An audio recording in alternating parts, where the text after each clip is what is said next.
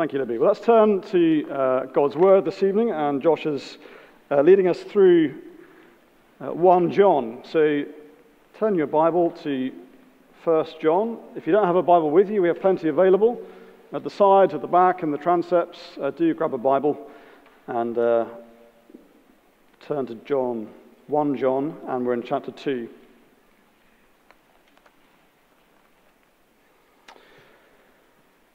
So 1 John 2, and reading from verse 15.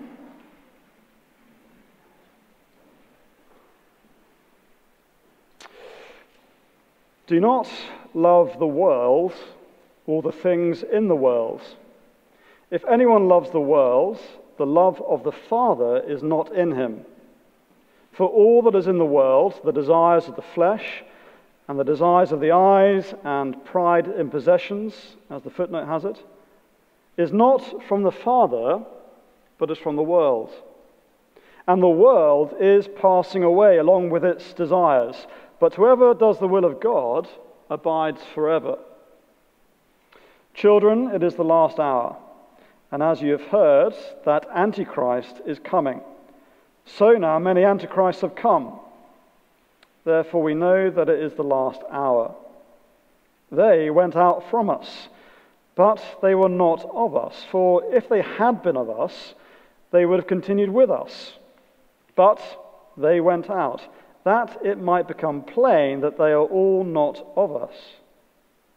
But you have been anointed by the Holy One, and you all have knowledge. I write to you not because you do not know the truth, but because you know it, and because no lie is of the truth. Who is the liar but he who denies that Jesus is the Christ? This is the Antichrist, he who denies the Father and the Son. No one who denies the Son has the Father.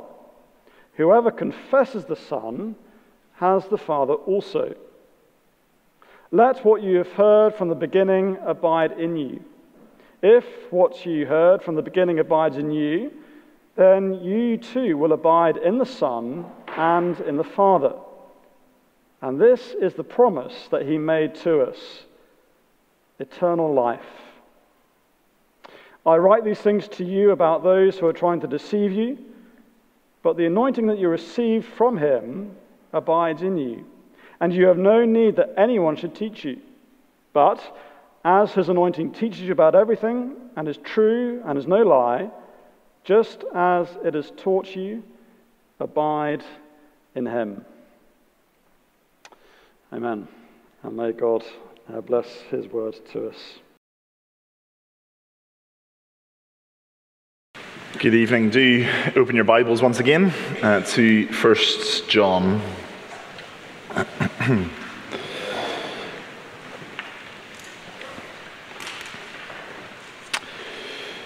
There is a dissonance of sorts that Christians face throughout life. And very often the dissonance is caused by the contrast of faith and sight. We've been seeing in 1 John so far the very great encouragements that there are for those who continue with the apostolic gospel, particularly the recipients of this letter who faced some of their number departing from them, as we've seen in chapter 2, verse 19. And so John has been making clear that for those who continue, they are the ones who share in fellowship with not just the apostles, but with the Father and the Son. They are recipients of eternal life. They have sins forgiven and have overcome the evil one. All this because Jesus, the light, had come into the world and had caused darkness to begin passing away. But the reality that does sometimes jar for us is that the darkness is passing away, chapter 2, verse 8, and the world is passing away, chapter 2, verse 17. They haven't yet passed away. The direction is set, the trajectory is lined up, the destination is final, but the darkness, the world, have not yet passed away. They are passing and will pass, but it hasn't happened yet. And so that does mean that the Christian life, which is founded on great promises of glory, great promises of fellowship with God, it means that the Christian life is also marked indelibly for now by this dark world. And so this is the age of faith, where we really and truly have received very great promises, but they are ours now only by faith. A day is coming, a day is set, when we will really and truly enjoy the very great gospel promises by sight. But until then, we have to reckon with living in a world still stained by darkness. And it's to this theme that John turns now in the main body of his letter. We've spent a couple of weeks looking at the introduction up to chapter 2, verse 11. We looked at the hinge, chapter 2, verses 12 to 14. And now the main part of the letter, starting at chapter 2, verse 15. And what does life in this passing world look like? What shape does it take? What trials does it contain? And as John sheds light on this for us, he continues to expose, as he's been doing throughout, he exposes the departed for who they are, those who have abandoned the apostolic gospel, yes, with great claims of progress and advance, but hollow claims that try to hide the grim reality of life outside of Orthodox Christianity. And as he exposes the departed, he continues to encourage those who have remained, those who continue in and with the apostolic gospel and the fellowship that comes through that. And so his message to the remainers is to continue. To continue. Don't be tempted to depart. And of course, he's echoing what has always been the message of faithful preachers throughout the time of Revelation. He is echoing Moses and all the other faithful gospel prophets and apostles. He says with Moses, therefore choose life and continue to choose life. That was a conclusion to the people of God at the end of the great exposition of the law. Moses said to the people, choose life. For all that is yet unclear and unseen by us will one day be made plain and visible to all. And on that day, the departed will be fully exposed, finally and forever. And so John puts before us, firstly, verses 15 to 17, lasting love or a withering world. Lasting love or a withering world. The Lord's people are always faced with a decision, choosing life or choosing death, choosing good or evil, blessing or curse. And that choice reveals either a love for God and his glorious kingdom, or a love for this passing world and all the things in it that are not from God. John is clear. The departed have gone out and given themselves wholly to this world, which is passing away. And he says, do not choose this withering world. And these verses are really setting up what is to come in the rest of the letter, a kind of introductory word on what is to follow. And look at verse 15. We have the first explicit and sort of forceful command in the letter. Do not love the world or the things in the world. If anyone loves the world, the love of the Father is not in him. Notice the repeated word in verses 15 to 17. It is the world, 6 times in 3 verses. And the contrast that John uses with the world is the Father. And they interact in these verses around the word love. Now, 2 things we need to get clear on as we look at these. First, what is John talking about when he speaks about the world? And second, we need to see how John contrasts love for the world with a different kind of love. So first, what is John talking about when he speaks of the world? Well, verse 16 tells us. He says, for all that is in the world, that is the desires of the flesh and the desires of the eyes and pride in possessions. John tends to work in 3s in this letter, and this is another 3 to unpack what he means by the world.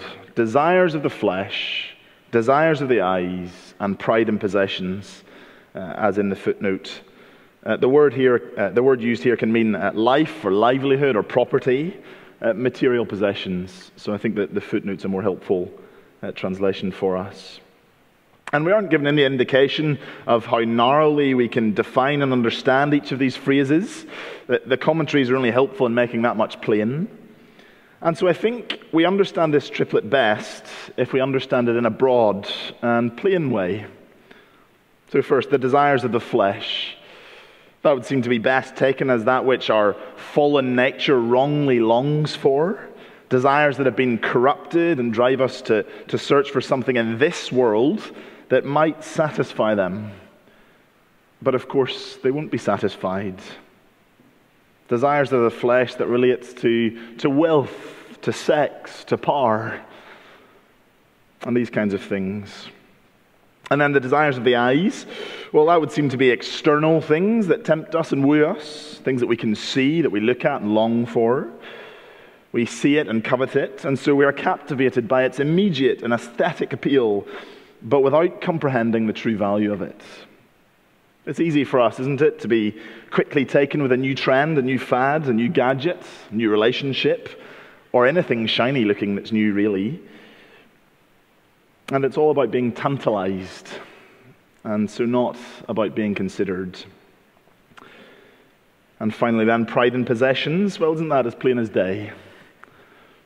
And yet, in understanding this, that's not really the difficulty, is it? Comprehending what's meant by pride in possessions, that's not hard. The hard thing is that material possessions can always be a pull to even the mightiest. Wealth, a property empire spread over the world to enjoy, the need for less toil and stress, all of life's luxuries. Well, when we think about John's description here of loving the world, these three things, and we think about how it links with the great claims of the departed, it's quite telling, isn't it? We've noted in previous weeks that the departed make great claims and promises of greater spirituality, of greater purity, come with us for greater knowledge and victory. But these promises are hollow, aren't they? They offer only worldliness.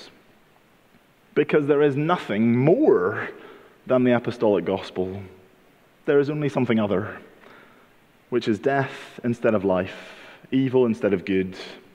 Yes, with great marketing, to make it sound like it isn't the case, to make it sound glorious and wonderful. But that's the reality when stripped back. And so the cold, hard reality is that any claims to greater spirituality and greater all the rest, that means abandoning the apostles, well, that offers only worldliness. The only benefit it will be to us is here and now. Do you see? When those who have been in the church depart with claims of grand ascent up the spiritual ladder, watch out for the ways they are becoming more like the world, becoming more acceptable to or popular in the world, more prosperous in the world, because it's out into the world that they go. For there is nowhere to progress to from the gospel. And so any so-called progress is just dressing up selfish desires. And that's where love comes in. We've seen what John means by the world, but notice, secondly, how John contrasts love for the world with love for the brethren. We saw last week that the departed hate the brothers, but now we see that they love the world. And I think that's John's implication in all of this. Remember the big conclusion from last time, chapter 2, verse 9? Whoever says he is in the light and hates his brother is still in darkness. That was John talking about the departed, exposing them. The reality is they hate you. That's why they left. But 2:10, whoever loves his brother abides in the light. An encouragement to those who continue. True Christian love, loving the brothers, is other person focused. True Christian love is shaped entirely by the law of God, which pictures life in God's kingdom, which is an extension of God's own character. And what of the love of the departed? Well, we've seen it's a love for the world, which is really a love for oneself. All about me and my desires and my wants and my prospering. So love for the brothers is a love shaped by God's law. That's what John was talking about in chapter 2, verse 7, about the new and old commandments. It's one commandment, love one another, but it's really encompassing the whole law. Or you could say that love for the brothers is a love shaped by 2:17, doing the will of God. So what do we love? James Phillip helpfully says, love is something that can be both commanded and forbidden. Not all are sure about this, but this is because love is thought of more as an emotion or an uncontrollable feeling than an attitude of will, which it certainly is in the thinking of the apostles. Now, of course, that doesn't exclude emotion or feeling, but real love takes in mind and heart, and it drives thought and action. And John seems to be saying that the departed do not have the love of the Father in them, because not all that is in the world is from the Father. Twisted desires, twisted wants, twisted views of possessing things that are all about oneself are so far from the Father that they cannot be identified with him. For he is the one marked by love, which serves others, by cross-shaped love. And so John makes plain that this is a command that is to be heeded. There's a choice to go on making. Do not love the world. Don't fall for it. Don't be lured in by those who have left and promise you the world. Because if you go with them, it's the world that you'll get. Well, John has been exposing the departed here and all of their dangers. And the final exposure to make, if you go after the world, and if it's the world that you get, well, verse 17, the world is passing away, along with all its desires. Our dissonance will one day be righted, because this world will pass away. And so John's big encouragement to those who continue, those who choose to do the will of God, those who evidence love for the brothers, those who cling on to the gospel at all costs, those who confess their sin and desperate need of a Savior, those who continue with the apostles, those who live the life of faith, well, they will abide forever. That's what we see in verse 17 and also verse 15. Then the love of the Father is in them. John says, keep on choosing lasting love in a withering world. Now, the reality is that we will always face the prospect of people dangling in front of us alternatives to the costly Christian life, and we need to weigh if what is on offer plays into worldly desires. Here are some questions for us to ask and to have in mind when we hear of new teachings or people trying to introduce us to some greater spirituality, something seemingly attractive, better than the apostolic gospel. Here are some questions to have in mind. Does what I'm being offered remove or sideline a necessary struggle with sin? Will it allow me to do things that I was sure that I wouldn't be allowed to do? Is what I'm being offered attractive because it promises some instant reward? Does it make me better off here and now? Does it help me avoid suffering and cost? What will it do for your material possessions and for your place in this world? Does it offer you some sort of esteemed position in your spiritual life like the scribes in Jesus' day loved? Those who liked to walk around in long robes and who liked greetings in the marketplaces and have the best seats in the synagogues and the places of honor at feasts, and for a pretense made long prayers? Does it play into that longing to be stand out and special in whatever spiritual field you're in? If the answer is yes to any of those, then beware. investing much of our substance and ourselves in things that are passing is like sipping salt water. When thirsty and longing for refreshment, it looks so tantalizing. But when we drink it, it only makes the yearning stronger and more unfulfilled. We only get thirstier. This world is passing away. Therefore, choose life. Well, John goes on to unpack one of the realities of life in this passing away world, and he puts before us another choice to keep making. So secondly, verses 18 to 27, deficient deceivers or an unwavering word. What are we going to listen to? Deficient deceivers or an unwavering word? Verses 18 to 27. The Lord's people will always have antichrists in their midst. Do not be unprepared, and do not be perturbed, and do not be persuaded. Look at verse 18. Children, it is the last hour. And I think we should take last hour in the way the New Testament talks about the last days. The last days is the era of the church, the era of history that began with Christ's first coming and that will be consummated at his return. But until then, we live in the middle of that, in the last days. And one of the realities of the last days is that they'll be marked by hostility for the people of God. John, in his gospel, speaks of the hour which will come when Jesus' disciples will be put out of synagogues and they'll be killed, and all of it will be done by people thinking that they're offering service to God. Look again at verse 18.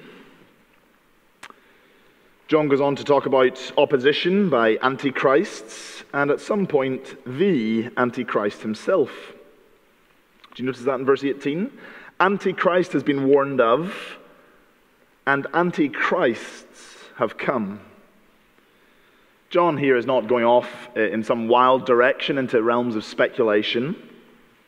Verses 18 and 24 make plain that this church have been taught these things already. They've been taught it from the very beginning. So John isn't speaking to them about something new and unfamiliar. And indeed, Jesus himself teaches on this very thing in Mark chapter 13 and Matthew chapter 24. Paul teaches about the same thing too in some of his earliest letters to the Thessalonians. There we find a young church who had Paul with them for just 3 Sabbaths, yet they were prepared for the man of lawlessness, a similar figure to this Antichrist. And these New Testament passages are drawing from Daniel's prophecy about the abomination of desolation.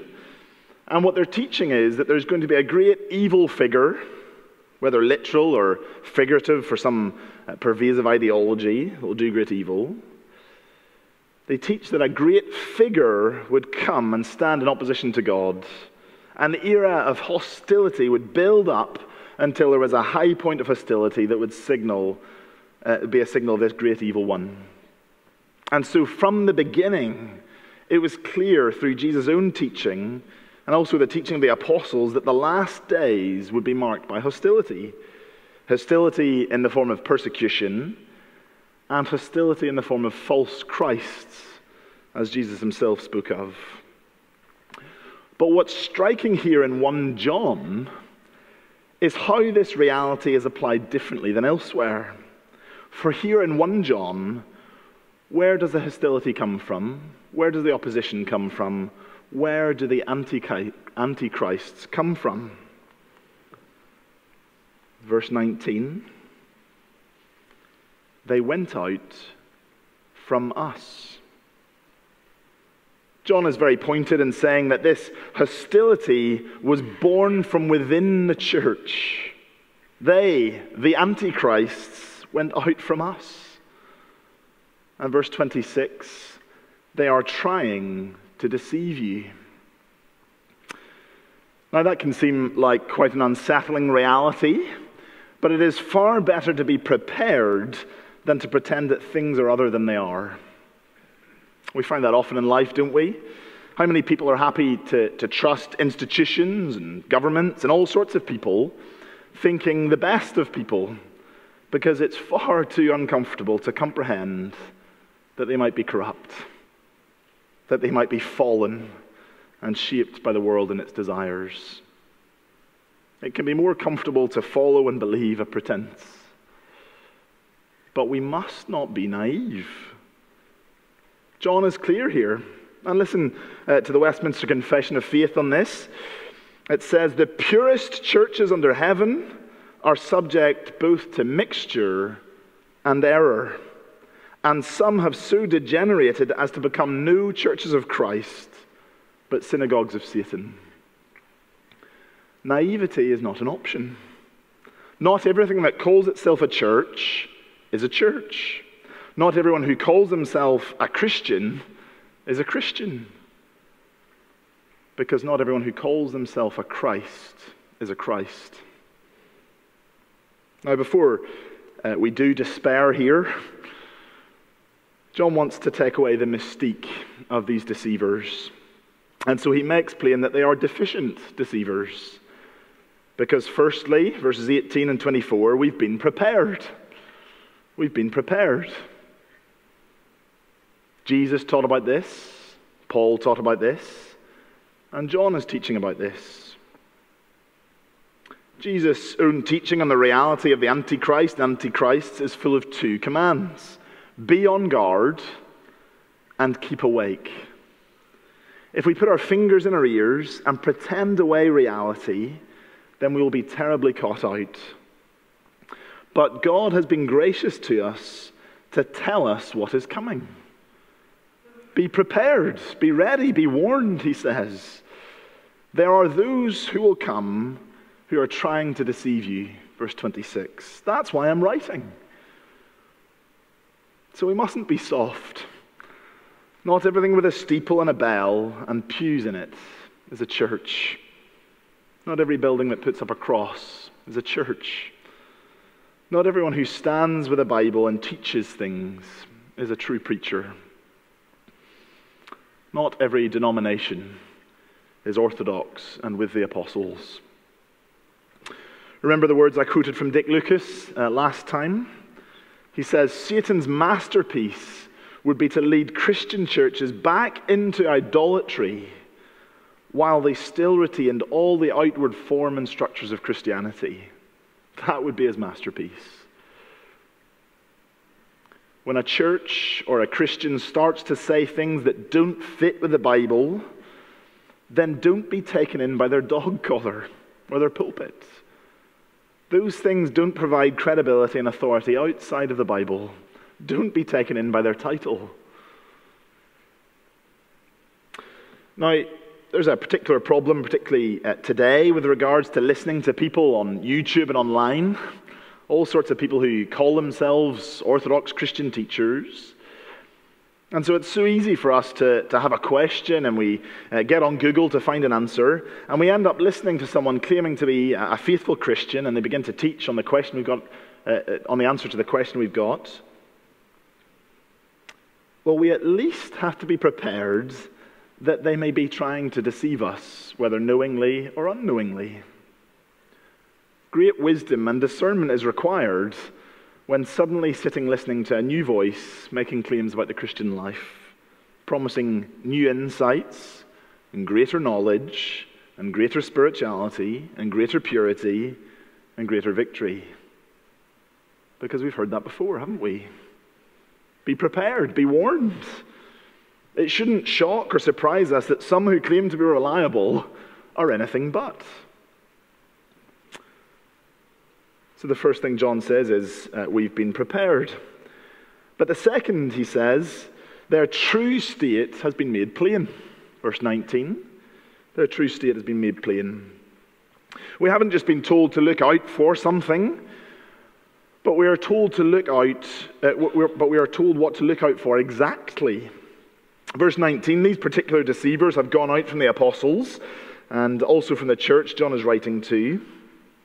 And that departure is a helpful thing.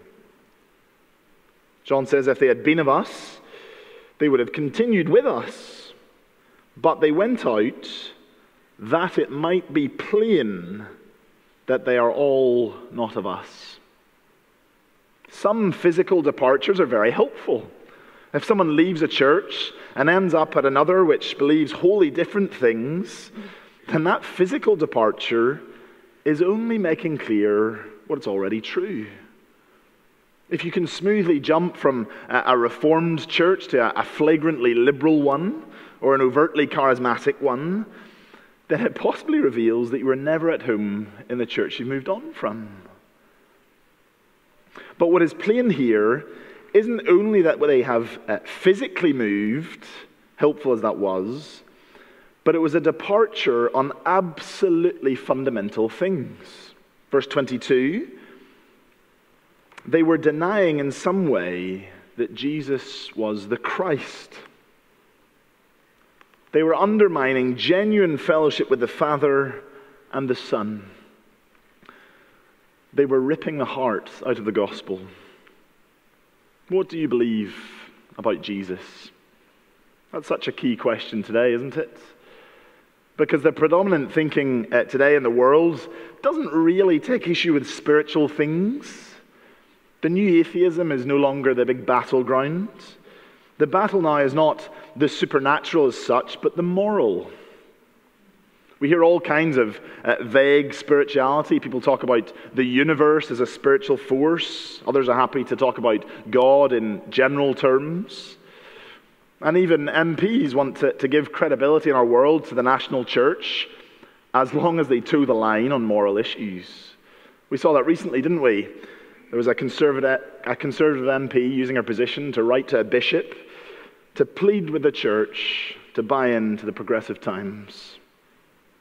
She wasn't saying the church has no place, but was pleading on the grounds that the church can have its place as long as it bows the knee to the LGBT activism and ideology that reigns supreme. Vagueness, lots of talk about a spirit, the spirit, spirits, and spiritual things. That happens all around us.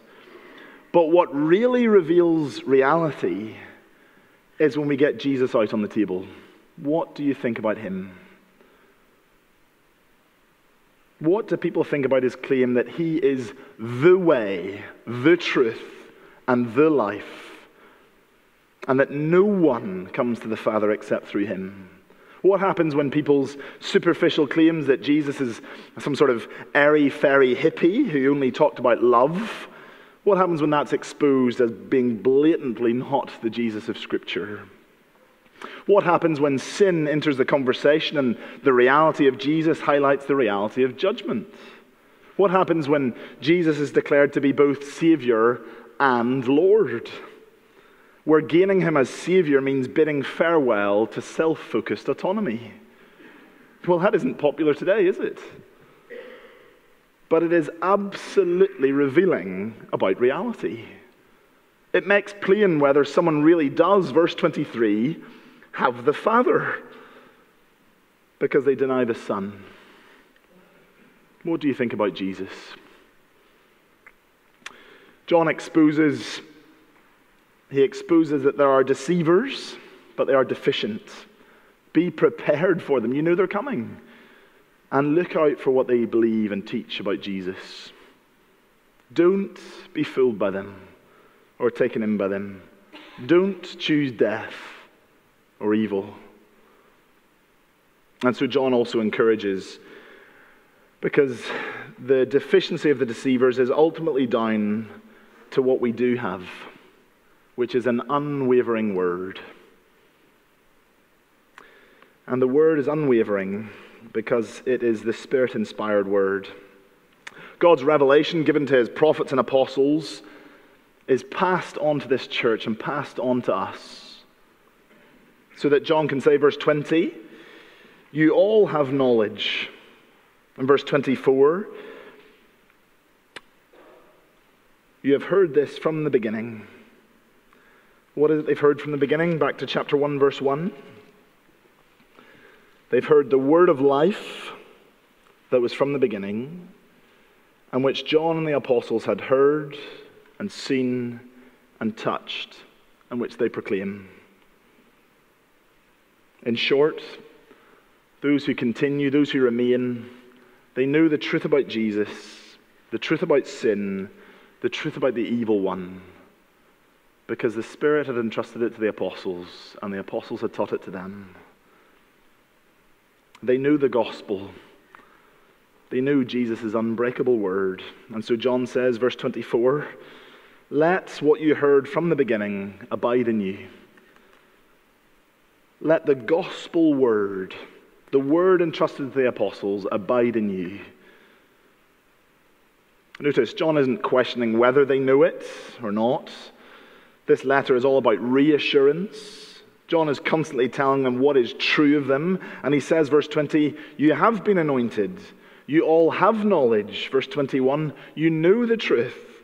Verse 24, "You've heard it." But John says more than just that this is an inspired word, an authoritative word of revelation from God. He also says that they have an illumined word. Do you see that, verse 20? And then again, verse 27, "You have been anointed." Now, John makes his point in a slightly unusual way. He's talking about the Spirit anointing them, but he refers to the anointing of the Holy One. And this seems to be a play on words, because what this all centers on is what is believed about Jesus, verse 22. Is Jesus the Christ? Is he the Holy One of God? Is he the Anointed One? And so John is pulling these things together, saying of the Christians he writes to that they can be sure that they are anointed because they believe in the Anointed One. The Spirit has illumined them to see that Jesus is the Holy One of God, the Christ, the Anointed One. And so he says, verse 27, "The anointing that you've received from him abides in you, and you have no need that anyone should teach you." Now, that isn't John saying that we have no need for preachers and teachers today. Rather, he is saying that you have no need of the newfangled thing that the departed are offering you. You don't need the departed to teach you. They have nothing to teach you. For in this new covenant era, the Spirit has been poured out and is at work throughout the world so that unprecedented numbers of people will come to see and know and love the truth about Jesus. Or as Jeremiah prophesied, "No longer shall each one teach his neighbor and each his brother, saying, 'Know the Lord,' for they shall all know me, from the least of them to the greatest, declares the Lord." And John is saying that that is true in the midst of this church. Notice the encouraging tone of that. There are antichrists around. They were birthed in your church. They've gone out from you. They're trying to deceive you, but the anointing you received abides in you. And you have no need that they or anyone like them should teach you or teach you something new. Because the Spirit's done it already. Because the Spirit's opened your eyes to see the truth about the Lord Jesus, the truth that they now deny. No, John says, you already have, verse 25, the promise. You already have eternal life. Keep on choosing that. The Lord's people will always have Antichrist in their midst. Do not be unprepared. Do not be perturbed. Do not be persuaded. Friends, how many of us have known great discouragement from people moving on from us? How many have known the unsettling feeling of others moving on to something seemingly better than what we have? Where costly faithfulness to the gospel is not enough. And one of the main costs in ministry and in church is relational fallout. It is hard. John wants to reassure us that this isn't an unusual experience. Those who called themselves Christians abandoned even the apostles. We live in a world that is passing away, a world where fellowship with the Father and the Son isn't yet seen in full technicolor. and so deception will happen.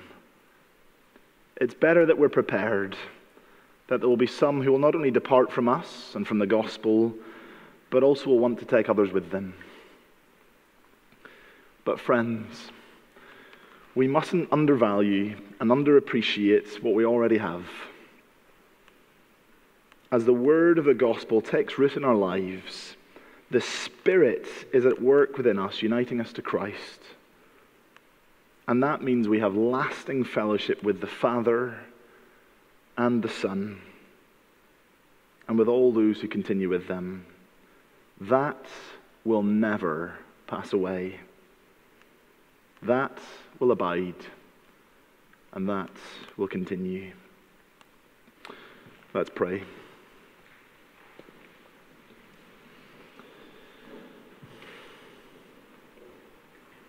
Gracious Heavenly Father, help us to see reality amidst the fog of deception that so often surrounds us, that's so often trumpeted by the world around, and even by the church.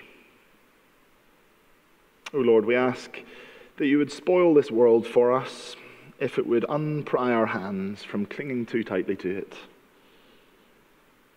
And until this world does pass away, grant us your grace to be busy with loving one another. We ask your help with these things in Jesus' name. Amen.